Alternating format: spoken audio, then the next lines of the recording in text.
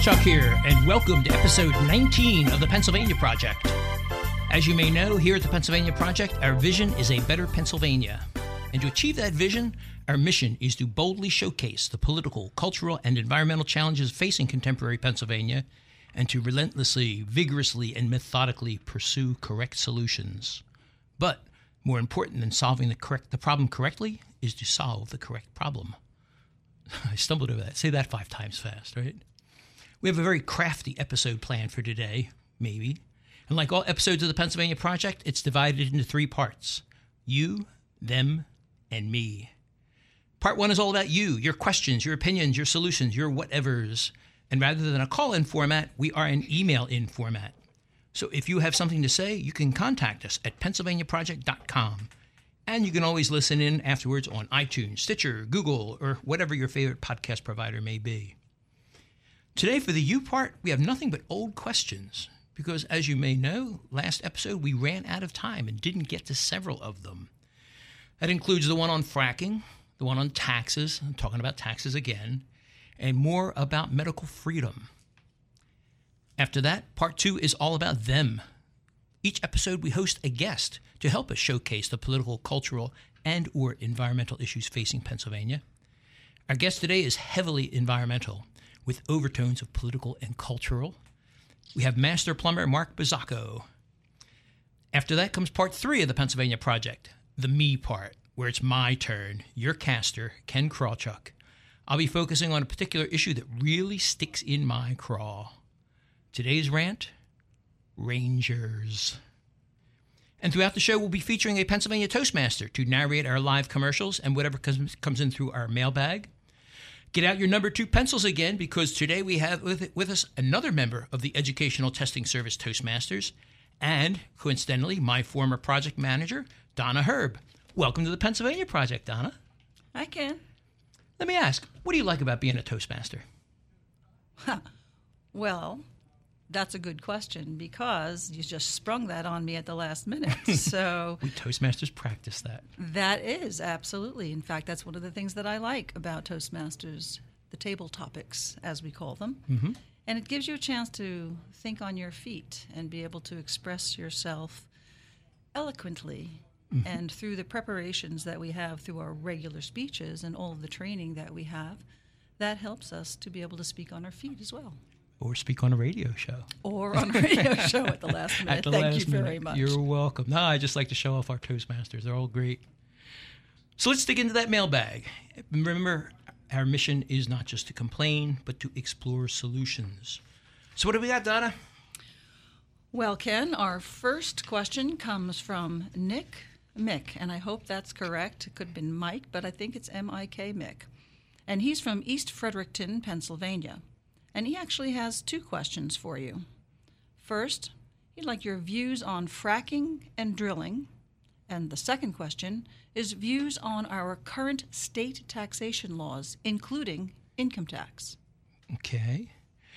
Well, let's do the taxes part first, because I'm a libertarian. I do not care for taxes. It's never the first solution. And I know it's a repeat. I talked about taxes in episode 7, episode 10, 14, 17, and here it is again, episode 19. We're still talking taxes. And Nick, the short answer is that no, I don't support any sort of tax, income tax, or any of those other ones. In fact, I lean in the opposite direction, because taxes are already too high. The reason why they're so high is because spending is too high. In fact, the cost of Pennsylvania's government has been rising on average at more than 3 times the rate of inflation for over 50 years. In 1964, Harrisburg took an average of $100 per person, but today, you know what it is? Over $2,500 per person, and growing. 50 years. It doesn't matter if it's a Democrat in office or a Republican, that direction is always up, up, up. Taxes are one of the big reasons I ran for governor 3 times so far. Because when I'm elected governor, that trend will end. I promise to veto every single tax increase that crossed my desk and aggressively use the line item veto to eliminate unconstitutional spending, pork barrel spending, special interest spending, all of those. If you're looking for sustained revenue, the best way to achieve that is through a booming economy. Tax cuts always spur the economy. And I would spur Pennsylvania's economy like never before. I'm looking forward to that. The last thing we want to do is damage the ecology, the economy, with higher taxes. I'm getting ahead of myself.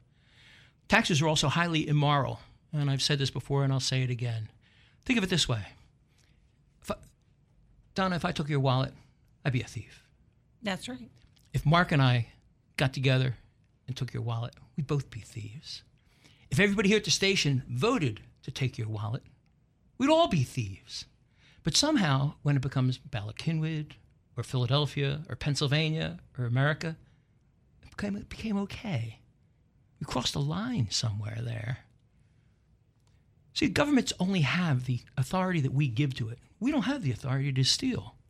So plain and simple, taxation is theft, which is one of the reasons I would like to reduce it as much as possible. Which gives me a great segue into your other question, the ecological part, not the economic part, the fracking industry. Well, it's obvious I oppose any sort of taxation on frackers. I'm not a thief. You know, Pennsylvania has more natural gas than all of Saudi Arabia has oil. I read that statistic. I couldn't believe it. But it's been repeated too many times. It has to be true now, right? Our state is key to guaranteeing the energy and independence of America. We're actually helping head off another blood for oil war like we seem to have too many of. So would I stand in the way of any of that? No way. So I'm not looking at doing anything, any kind of taxation on the frackers or an extraction tax. There's a lot more I could say about it, but you know, we're planning on having an environmental expert as a guest on an upcoming show. I guess it's going to be somewhere around episode 25. I don't have the exact number in front of me. And he's an expert. So I'm going to save the details of fracking for when he gets here. But for now, let me just say my degree is in physics, so I have some kind of appreciation for the science behind it. And I've been able to knowledgeably weigh some of the evidence, or a lot of the evidence, actually. And all that said, in my opinion, fracking is not nearly as dangerous as it's made out to be.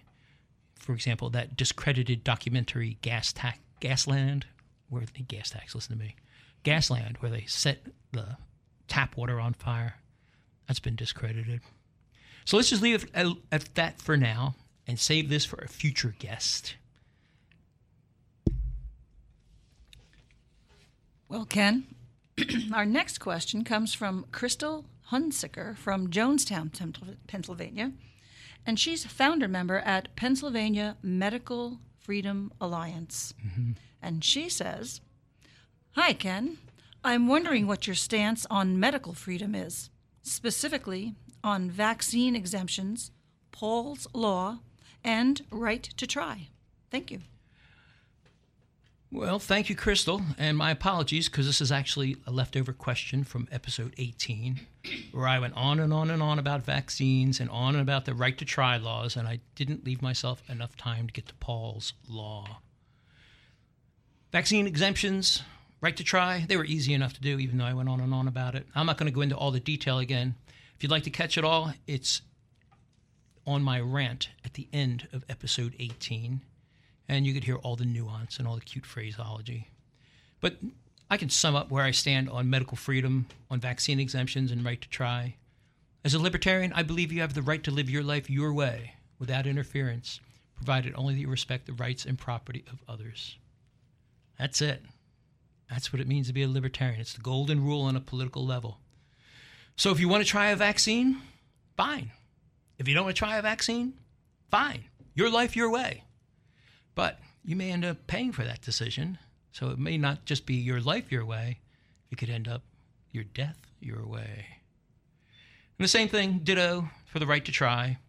If you want to try some unorthodox procedure or some untried medicine, fine. If not, fine. Again, it's your life your way and maybe your death your way. It's not my choice. Not at all. Regardless of vaccines, right to try, or anything you do to yourself, anything at all, it should always, always be your choice, never the government's. Easy enough. That's why I like being a libertarian. The answers are easy. Your life, your way. But what about Paul's Law? I mean, I hadn't heard of it until probably maybe 6 months ago. In brief, it's a law against denying an organ transplant for quote-unquote low benefit patients. A low benefit patient. It was originally targeted at saving an autistic kid, hence the name of the Paul's Law. The guy's name was Paul. And the doctor refused to do the transplant, saying he's a low benefit patient. This is another great example of solving the problem correctly, but not solving the correct problem. Guys, ask yourself, is it correct to provide transplants regardless of autism or other physical disability? Of course it is. So why then do we need a Paul's Law? How has this become a problem to be solved? And by the way, they're talking about extending Paul's Law to cover anybody who is covered with the Americans with Disabilities Act. But why do we need this? Why is this a problem to be solved? Why do we need Paul's Law? Well, simple. It's because there's a shortage of transplantable organs. And because of that shortage, certain doctors decide on their own to provide the transplants only to those that they think are the most deserving. Paul's Law would take that decision away from the doctors and make that decision a lot more equitable. And I almost put quotes around the equitable. It depends on who's being the equality. Some people are more equal than others. But before we pass a law like Paul's Law, there's a more fundamental question that we need to ask. More fundamental than who gets what organs. The question is, why is there a shortage in the first place? Why are we solving the secondary problem? Remember, our motto here at the Pennsylvania Project is to solve the correct problem rather than solving the problem correctly. And Paul's Law is a correct solution, no doubt, especially if it's you or a loved one who turns out to be that low-benefit patient. But to my mind, the correct problem to solve is the shortages. And if we solve the shortages, that would make any sort of a Paul's Law moot. So the question becomes then, why are there shortages? Well, it turns out that shortages are the result of another law. Which law? The law that forbids a free market in organ transplants. There's no free market. That's probably true in medicine in general. But with the organs, they've done all kinds of studies worldwide, and they've shown that establishing a free market in organs eliminates waiting lists entirely. And it's not just studies. Shortages and waiting lists have been eliminated in country after country that has taken that step of freeing their organs. And you can read all over the place, and it's very, very solid, reputable people are saying it. It was in The Economist, The Atlantic. You got Nobel laureates saying it, and no surprise, the Ayn Rand Institute believes that as well. The studies also show that not only do you get the benefits of eliminating the waiting list, there's a flip side. Because if there's a lack of free markets in organs, well, what do you have? A black market in organs. So just like the war on drugs or the war on abortion, the war on organ freedom is causing more problems than it solves as people turn to unregulated back rooms for their transplants. Unbelievable. Again, what problem do you want to solve? What's the solution here? What's the correct solution? I always say the same thing. I want to save as many lives as possible. Does that make sense? So if you want to help Paul or Americans with disabilities, then yes, by all means, support Paul's Law. But if you want to help everyone, regardless of disability, and solve the correct problem, by the way, let's get government out of the way. Let's get the law out of the way. Let's support the free market instead. And that will help everyone, not just Paul. Well, on that hopeful note, that should do it for the you portion of the show. We're going to pause for this information, and when we return, we'll be talking with today's guest, Master Plumber Marc Bozzacco. Did you hear the latest news? Almost 2/3 of all federal spending now goes to pay for the welfare state. More than $2.2 trillion, which just about equals federal income. Do you realize what that means? Virtually all tax revenue is now being consumed by the welfare state. But how do we rein in that runaway spending before it destroys America? The answer? The separation of society and state. That's the premise of the new novel, Atlas Snubbed, an unsanctioned parody sequel to Ayn Rand's Atlas Shrugged. Atlas Snubbed presents a workable alternative to the welfare state as we know it. Atlas Snubbed expertly extends Rand's epic story of a looter's world snubbed by the men of the mind. bringing to life a crumbling post-apocalyptic world where no one need ask who is John Galt, because now they know. Atlas Snubbed, available at all online bookstores or through atlassnubbed.com. Read it today before it's too late. Hey, Ken Krawchuk here, caster of the Pennsylvania Project. You know, it's easy to find a high-paying job. At least for some people it is. Employers are begging for competent leaders who know how to communicate effectively. But do those words describe you? Competent leader? Communicates effectively? If not, or even if they do, you may want to consider joining Toastmasters. The mission of Toastmasters is to provide a supportive environment for learning communication and leadership skills. But does it really work? Hey, look at me! I joined Toastmasters, and now I have my own radio podcast. So turn your life around like I have. Visit Toastmasters.org and contact a club near you. Visitors are always welcome, and be sure to mention my name. The future is anxiously awaiting competent leaders who know how to communicate effectively. You can be that leader. It all starts at Toastmasters.org.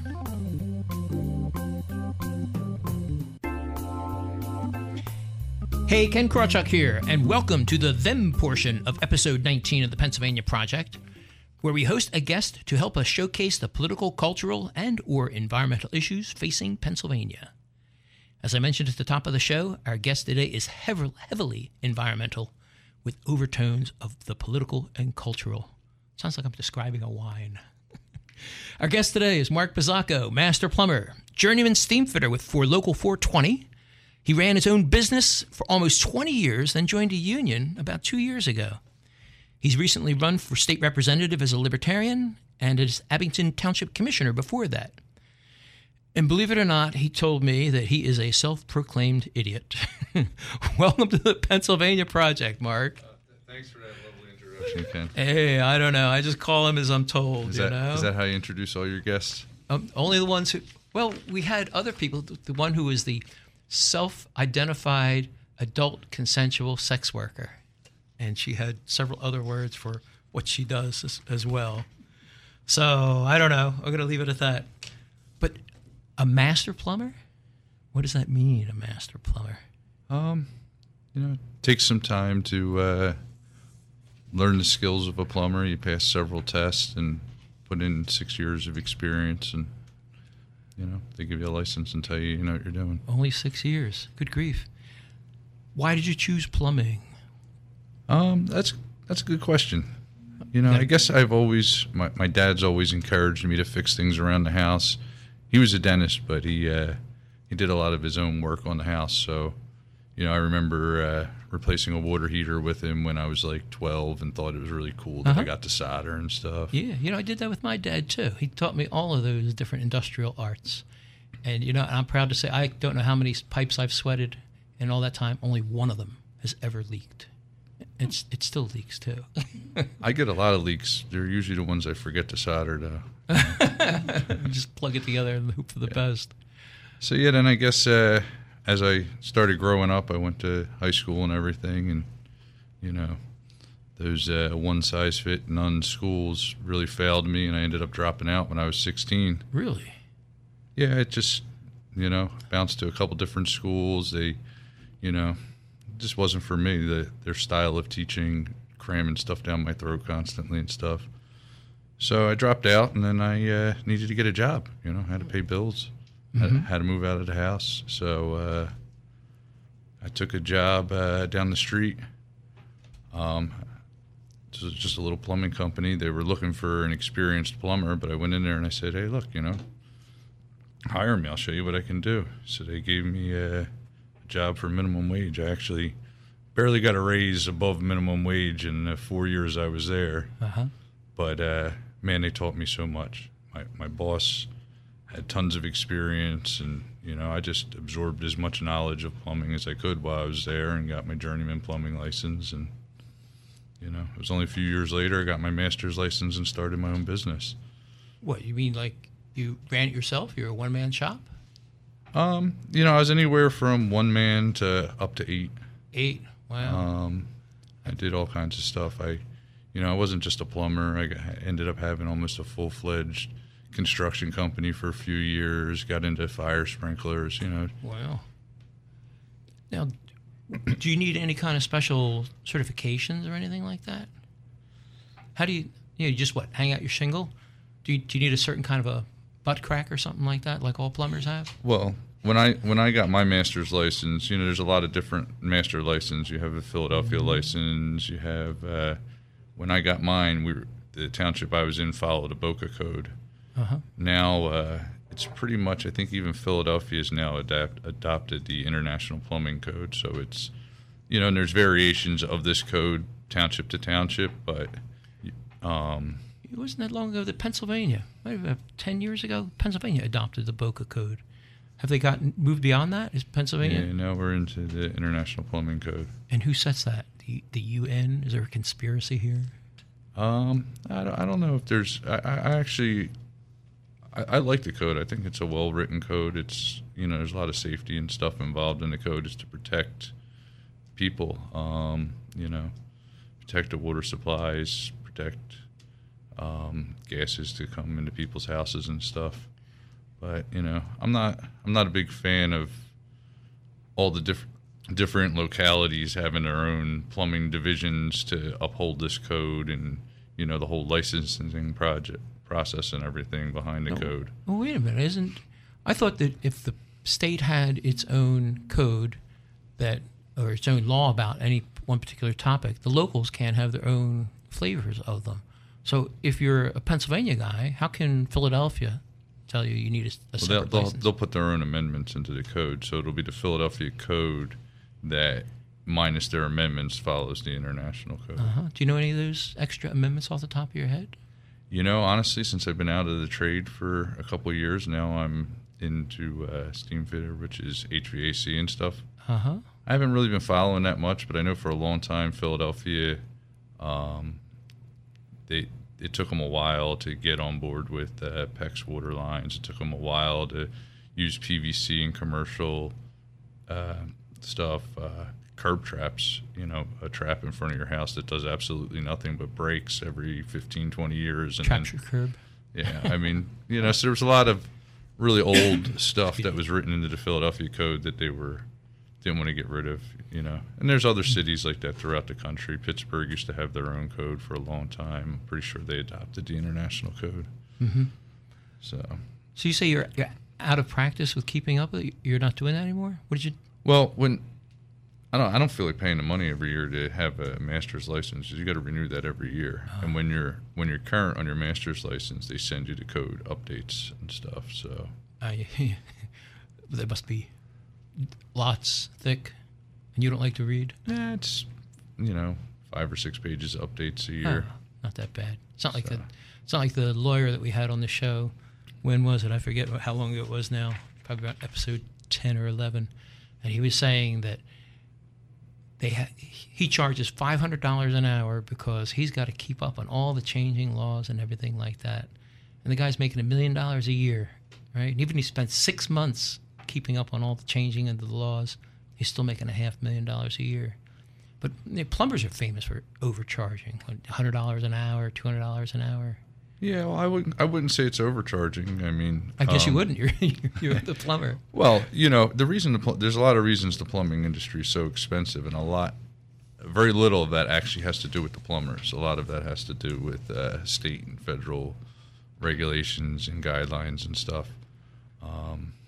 You know, so if I go out and I work 8 hours at $125 an hour, I'm going home and putting in another 4 or 5 hours just to organize my paperwork, so when the IRS comes knocking on my door, they know, you know, they know which how much money I made and make sure I gave them a big enough cut of it. Yeah, I've been running my own corporation now since the 80s, and I know exactly what you mean.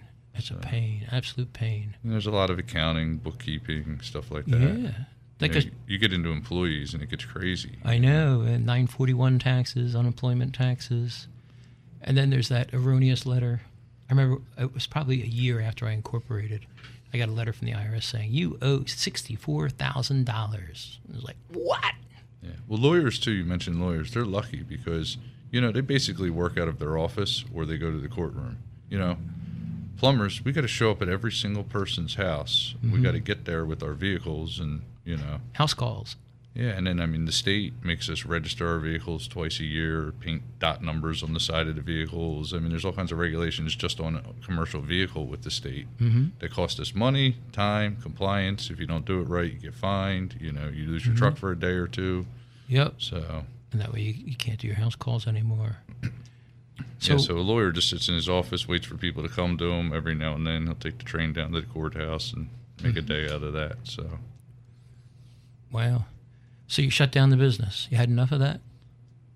Yeah, well, it was just a headache. It was a nonstop headache. I know you don't really discuss federal matters, but, the amount of money when you have employees, and it's hard to work by yourself having a plumbing company. There's a lot of two-man jobs and stuff, so you always need at least one employee. So that one employee kills you because you're paying all the federal taxes and stuff. You got the Medicare, the Social Security, you got accountants that you got to pay for, you got bookkeeping you're either going to do yourself or pay somebody to do, and this is all just for one employee. Yep.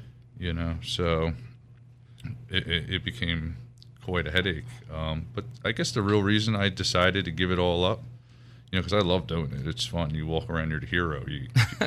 People call you in the middle of the night like, oh, my heat's not working. I'll go over to give me $300. I'll fix it for you, and, you'll thank me up and down for it, So a buddy of mine used to deliver flowers. He was a florist delivery, and he loved it because everybody was overjoyed to see him. He'd show up on the doorstep, and they just smile at him. Yeah, people were always happy to see me. But, yeah, what really got me out of working for myself was the healthcare. Really? Yeah. When the affordable... You get sick a lot? No, I don't even use healthcare. I haven't been to a doctor in I don't know how long, but, you got to have it in case something happens to you. Yeah. And when, the Affordable Care Act went into place, the rates just went through the roof. Oh, man. And I did a rant about that, and I could look up exactly when it was going to be. Here we go.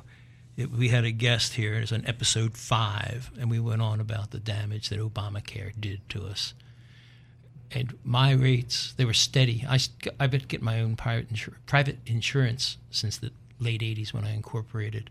And it always stayed around the same, about $300-400. And then Obamacare came in and went to $6,000, $8,000, $1,200, $1,500, $1,700, just like within a couple of years. Yeah, I was in the same boat. And then I was like, all right, I'll just get rid of the insurance. They were going to fine me thousands of dollars a year to not have health insurance. Leave it to government, right? Yeah, the first year wasn't bad. The first fine I got was like $600. I'm like, okay, I'll pay that to not have insurance. It's better than paying $10,000-12,000 to have it, Yeah. But then I got married, and then the rates got even higher, and I was like, my wife has to have health insurance. Yep. And by the way, there is an answer to that Obamacare. They're called health share organizations. Pennsylvania has them, and I talked about it at the beginning of episode 15, if you want to catch some of the details. Health share. They are back down. The premium levels are back what they were 20 years ago. So you can get around Obamacare if you had to, but I guess you didn't know about it. Yeah, I was, you got so much paperwork running your own business and trying to sort out all these workers' comp and unemployment and, all that stuff, like health insurance. You just call a guy and say, hey, what can you do for me? Yep.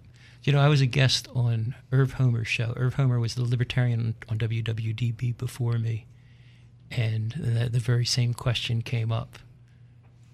And, let me not mention that. We'll just let that pass because I'm looking at the clock here. We are going to take a break. My guest today is Master Plumber Marc Bozzacco. I'm your caster, Ken Krawchuk, and you're listening to the Pennsylvania Project. We'll be right back after this information. Thinking about getting your first tattoo? Maybe you're ready to add to that sleeve you started, or cover up that one regretful choice.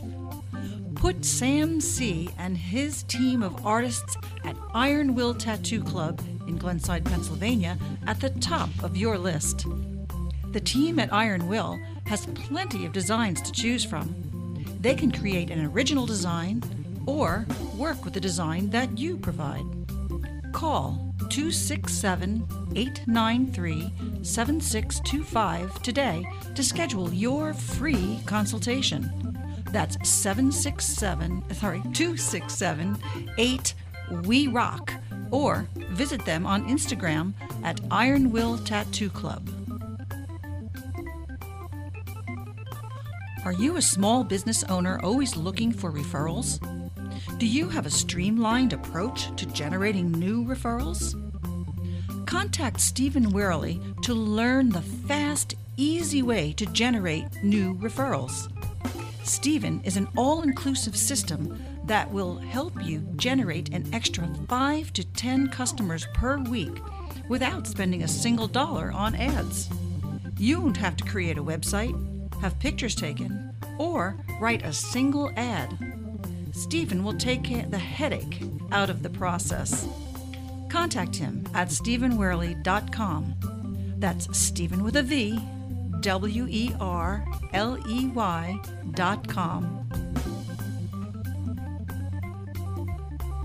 Do you have the financial freedom that you imagined you would have?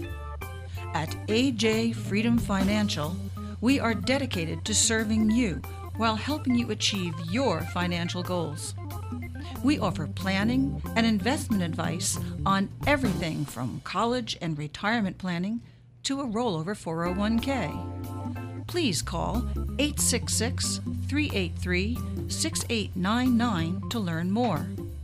The top priority at AJ Freedom Financial has always been and always will be our clients. 866-383-6899. Call AJ Freedom Financial today to talk to a qualified professional. 866-383-6899. 866-383-6899. AJ Freedom Financial, helping Pennsylvanians achieve financial freedom from the man. Securities and investment advisory services are offered through Gradient Securities, LLC, member FINRA SIPC. Insurance products and services are offered through AJ Freedom Financial. AJ Freedom Financial is not affiliated with Gradient Securities, LLC.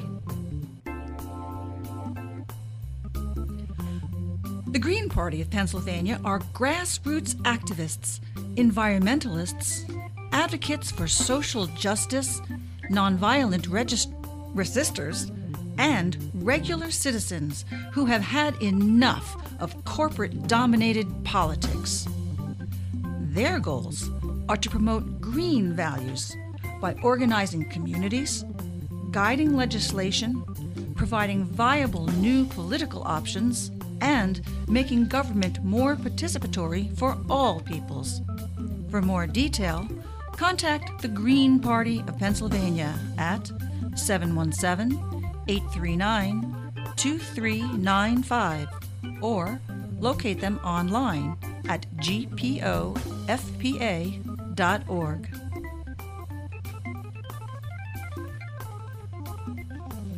Hey, Ken Krawchuk here again, and we're back with episode 19 of the Pennsylvania Project with our guest, Marc Bozzacco, master plumber, journeyman steam fitter, and self-proclaimed something or other. I'm not going to say it again. And he's still here. I'm always amazed I don't chase more people away. Now, Marc, before the break, we were talking about regulations, about how Philadelphia's got their own, the state has their own, and now we got this international thing. Are we over-regulating? I mean, first of all, he's laughing. First of all, it annoys me that it's not local. You know, we should be able to have our own local solutions. I mean, you said before it was pretty good. It was all for the safety. Do you believe?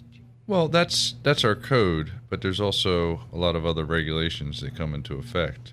You know, for instance, before I got into the trade, but right around the time I was getting in, they took toilets and they decided that they were going to mandate how much water you were allowed to use in a toilet.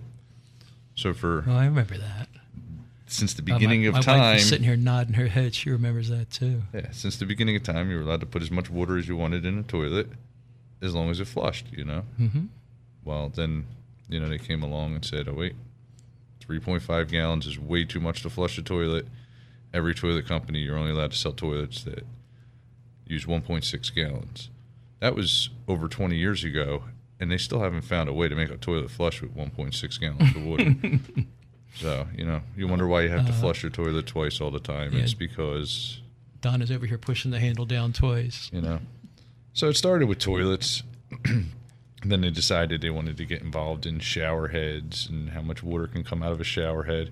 I spent a lot of my plumbing career ripping the water savers out of shower heads and stuff like that, But the thing that really makes me mad about a lot of these regulations is they cost the consumer a ton of money. Well, what do you mean? I mean, aren't they saving you money by putting in the flow restrictors and less smaller tanks? Well, one regulation that really I saw the effects of is sticks in your craw. Yeah. A little while ago, I was going through a bunch of old paperwork. I found an invoice from 2001. Installed your standard water heater, 40-gallon gas water heater. I charged $325 to put it in. Okay. So somebody either got an amazing deal or something happened, because now you're not going to find a company that's going to put them in for less than like $975. Okay. That's not all inflation. Nah, it's definitely not inflation. So what happened is, 3 times in the course that I've been in business, they decided to change, the government decided to mandate how these water heaters work. So first they weren't efficient enough, so they changed the efficiency ratings. And then, all the supply houses put out notice. Water heaters are going up in a few months, Make sure you're aware of the price increases. They don't just go up $20 or $30. They're going up $100 and some dollars. Wow. Every time they put one of these regulations in place. And their energy efficient regulations were 2 of them. One was a safety regulation they put in, but there have been 3 of these increases.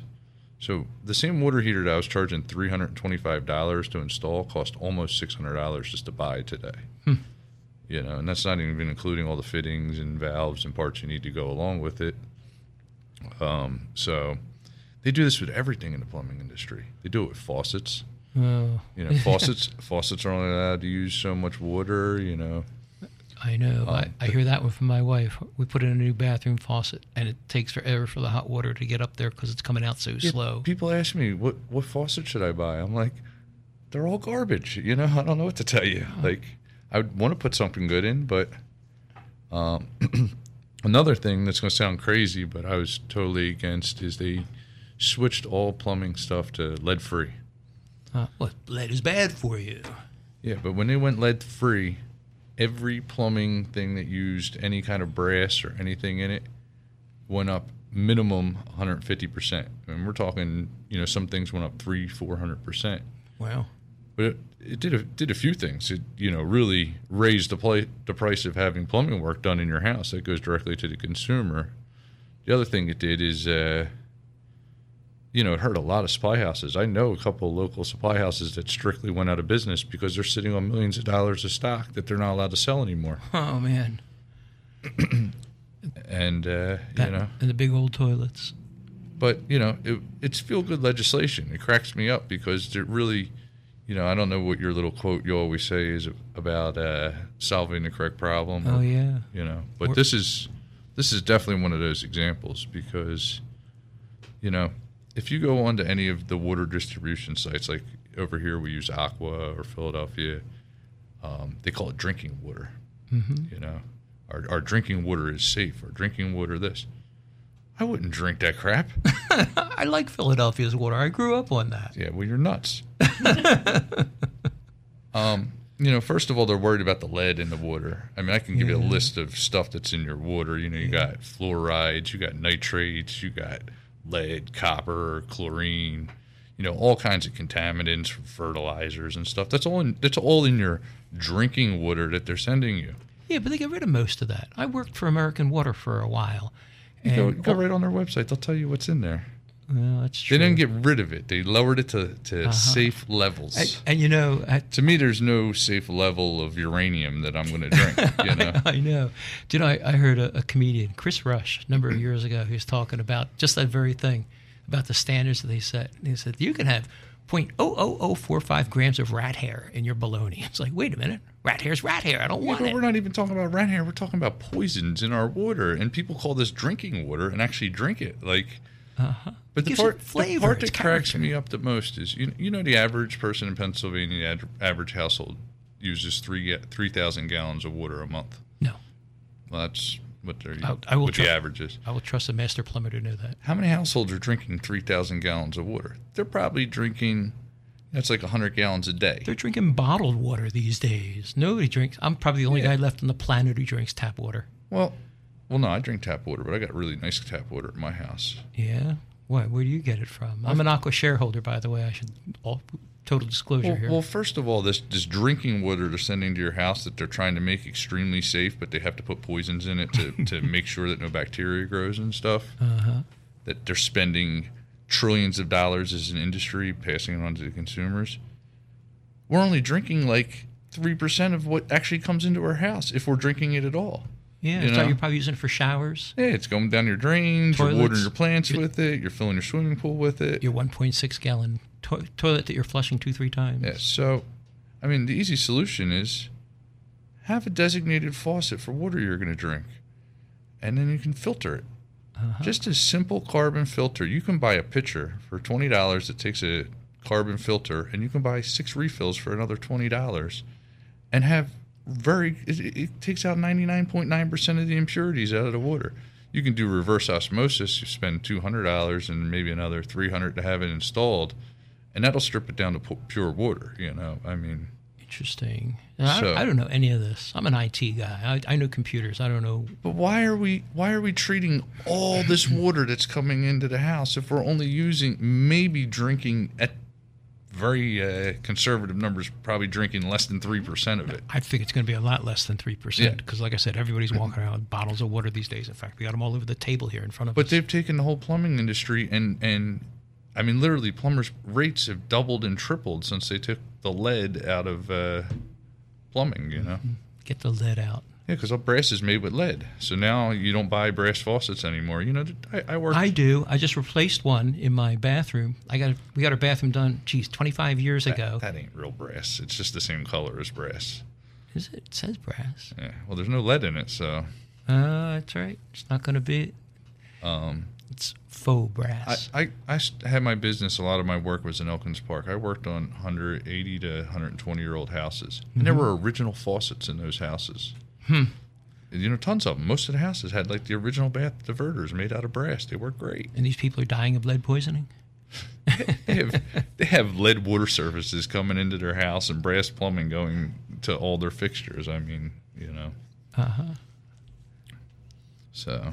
Isn't that what killed ancient Rome? The lead pipes, they say. Yeah, they got to stop drinking it. Filter it. We have this simple solution. You know, or you could just spend the money on bottle. What do you get? A case of bottled water costs $3. Yeah, no, I don't drink bottled water. It just goes against my grain. Yeah, I don't want to throw all the bottles away. I mean, especially when I can just use a filter. But yeah, then you got all the recycling that comes back. Mark, we're running low on time here. Is there something that we haven't touched upon yet? Like we mentioned the $100 an hour and the butt crack and everything. Well, there's 100 things I can get into, but I really want to talk a little bit about unions and you know, because I've always, you know, my business was always non-union, and I always had this negative look on unions and stuff. But you know, since joining, it's very impressive what these private unions do. And notice the word private, because I'm not, you know, the public unions are forced with taxpayer money, but these private unions are private contracts with companies. And my union provides incredible training for what we do. We work on all the large buildings in the city and everything. So that training is just invaluable. And you can get it all for free. Nice. Through apprentice programs with the unions. So anybody that's listening that doesn't know what they want to do for a career and doesn't want to fork out $100,000 for college, you can sign up for a union. They'll train you for free. You'll be the best trained in that trade. And wow. You know, this fits in what we were talking about education on a couple of previous shows about apprentice programs to make it a lot easier. What did we talk about it? Episode 1 as our guest. Episode 3 in the mail. Episode 7. Episode 11 on the mail. Yeah, apprentice programs are the way to go if you don't want to rack up a bunch of student debt. Yeah. you'd be making six figures and get free education. Yeah. Well, Mark, that's a good point to end on. I'd like to say thank you for being on the show. This is going to wrap it up for the them portion of the show. We had as our guest today, Master Plumber Marc Bozzacco. Thank you for appearing on the Pennsylvania Project. We're going to pause for this information, and when we return, we're going to come to my favorite part of the show. I'll be ranting about something that really sticks in my craw, Rangers. The following is a commercial announcement. Hey, Donna, how's it going? Could be better. Why? What's the matter? I just found a great job, but I can't take it. Why not? They want me to go as a 1099 contractor. So? So, what about all the taxes? Federal taxes, state taxes, this tax, that tax. I have better things to do than figuring out the tax laws and filling out all those forms. I'm a libertarian, remember? Yeah, and you sound like Marc Bozzacco, too. Well, what you need is Amendment 16. Hey, it's the damn 16th Amendment that got me into this predicament in the first place. No. Amendment 16, the invoicing service.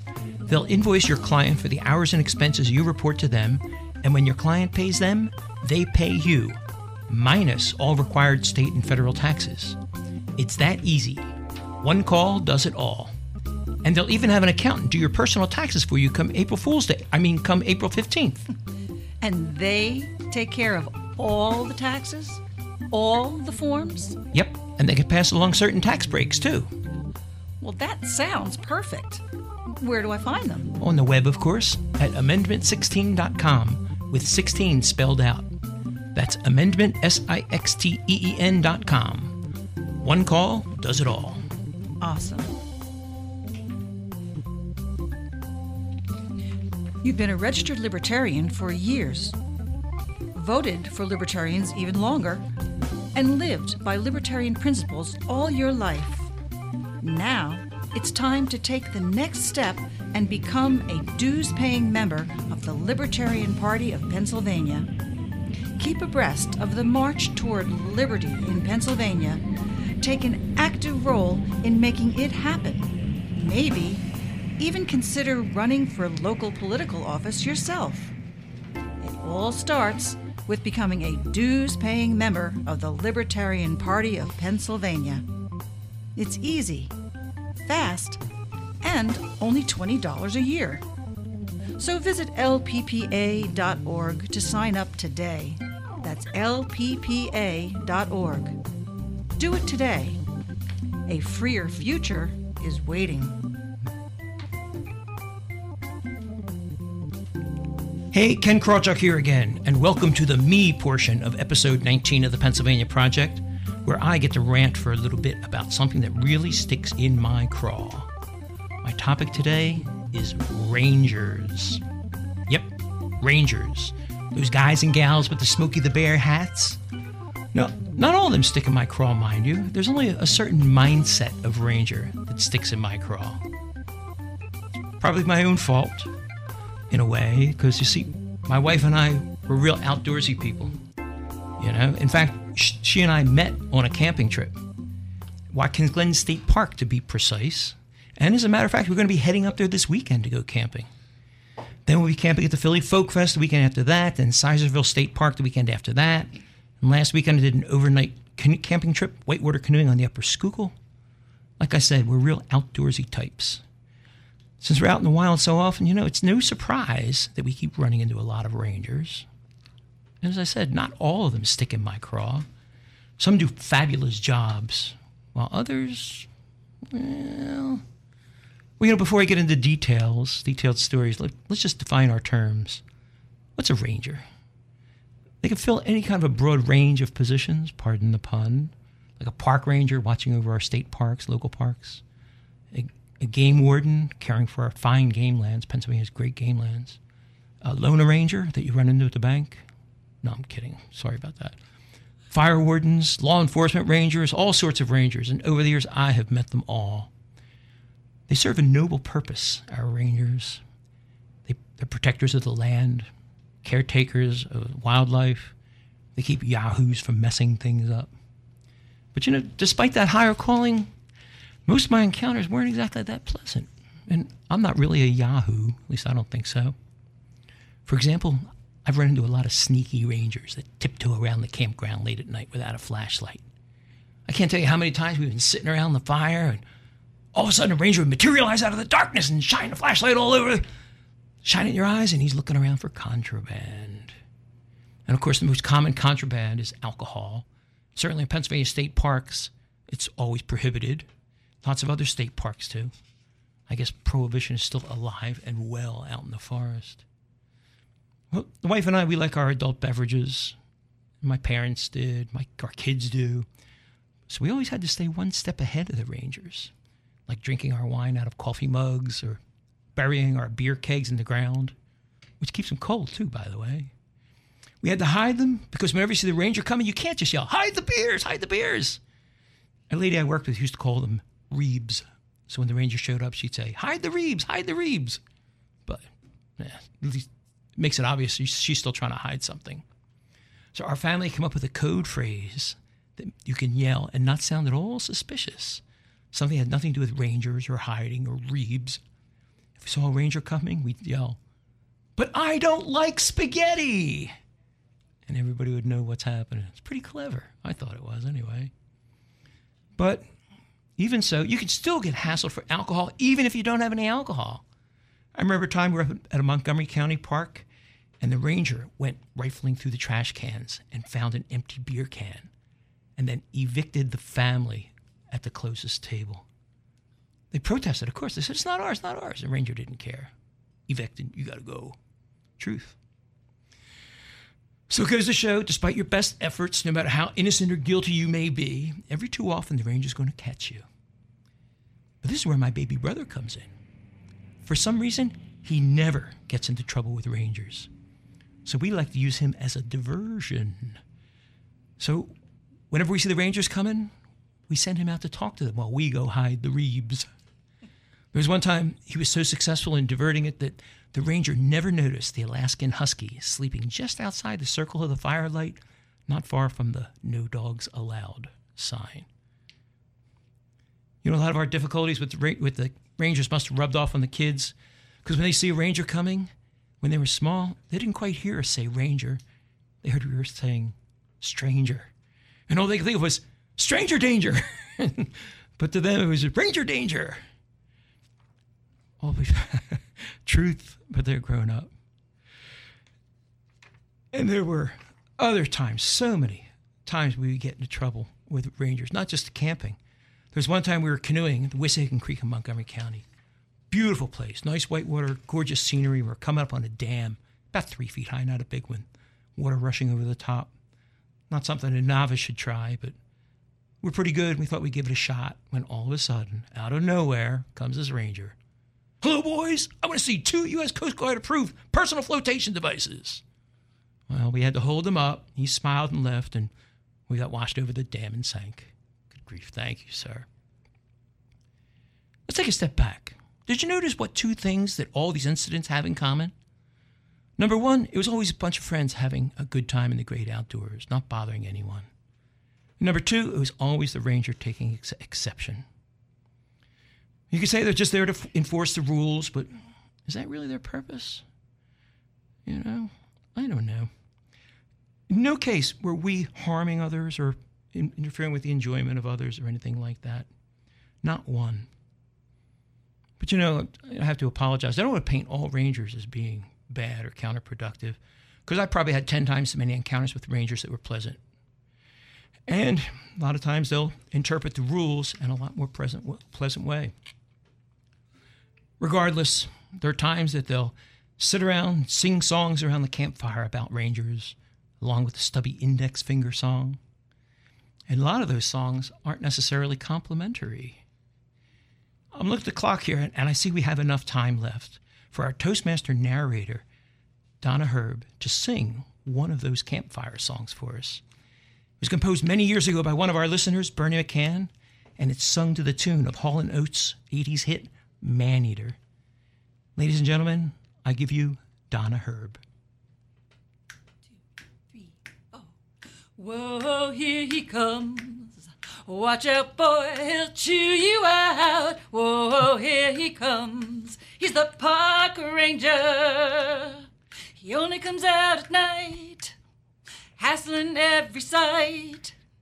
Better hide the bruise. He has seen us here before. Now what's the matter?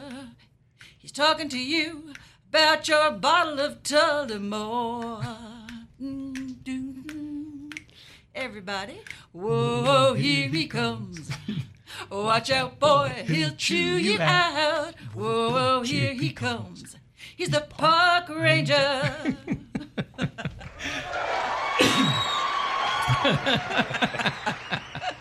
Thank you very much. Thank you, Bernie McCann. He did that back in the 80s, a long, long time ago.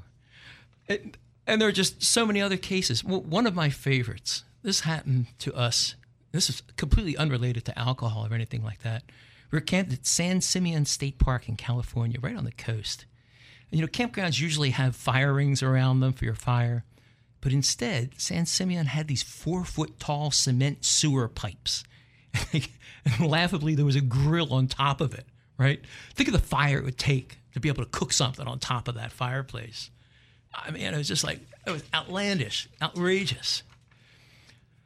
If you had a regular fire in there, you couldn't possibly see it because it'd be all the way down the bottom. You'd have to stick your head over this sewer pipe, smoke in your eyes.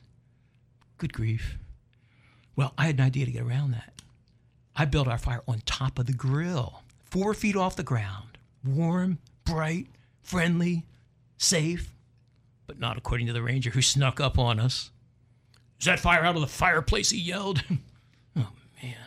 Cut me a break. Where's my brother when we needed him? On that somewhat humorous note, that's going to wrap it up for episode 19 of the Pennsylvania Project. If you have something to say, we would love to hear from you. You can contact us at PennsylvaniaProject.com, and you can hear us there too, as well as iTunes and all popular podcast providers.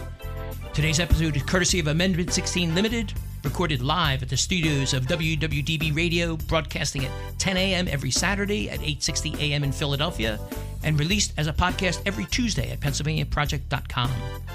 Our webmaster is Stephen Worley, marketing guru Connor Dragotis, featured Toastmaster narrator, educational testing service Toastmaster Donna Herb. Yay, Donna. Keyboard wizard Joe the Pag, radio producer Brett Kronberger, executive producer Marc Bozzacco, and me, your caster, Ken Krawchuk. Thanks for joining us. And ask not, what's more important than solving the problem correctly? It's solving the correct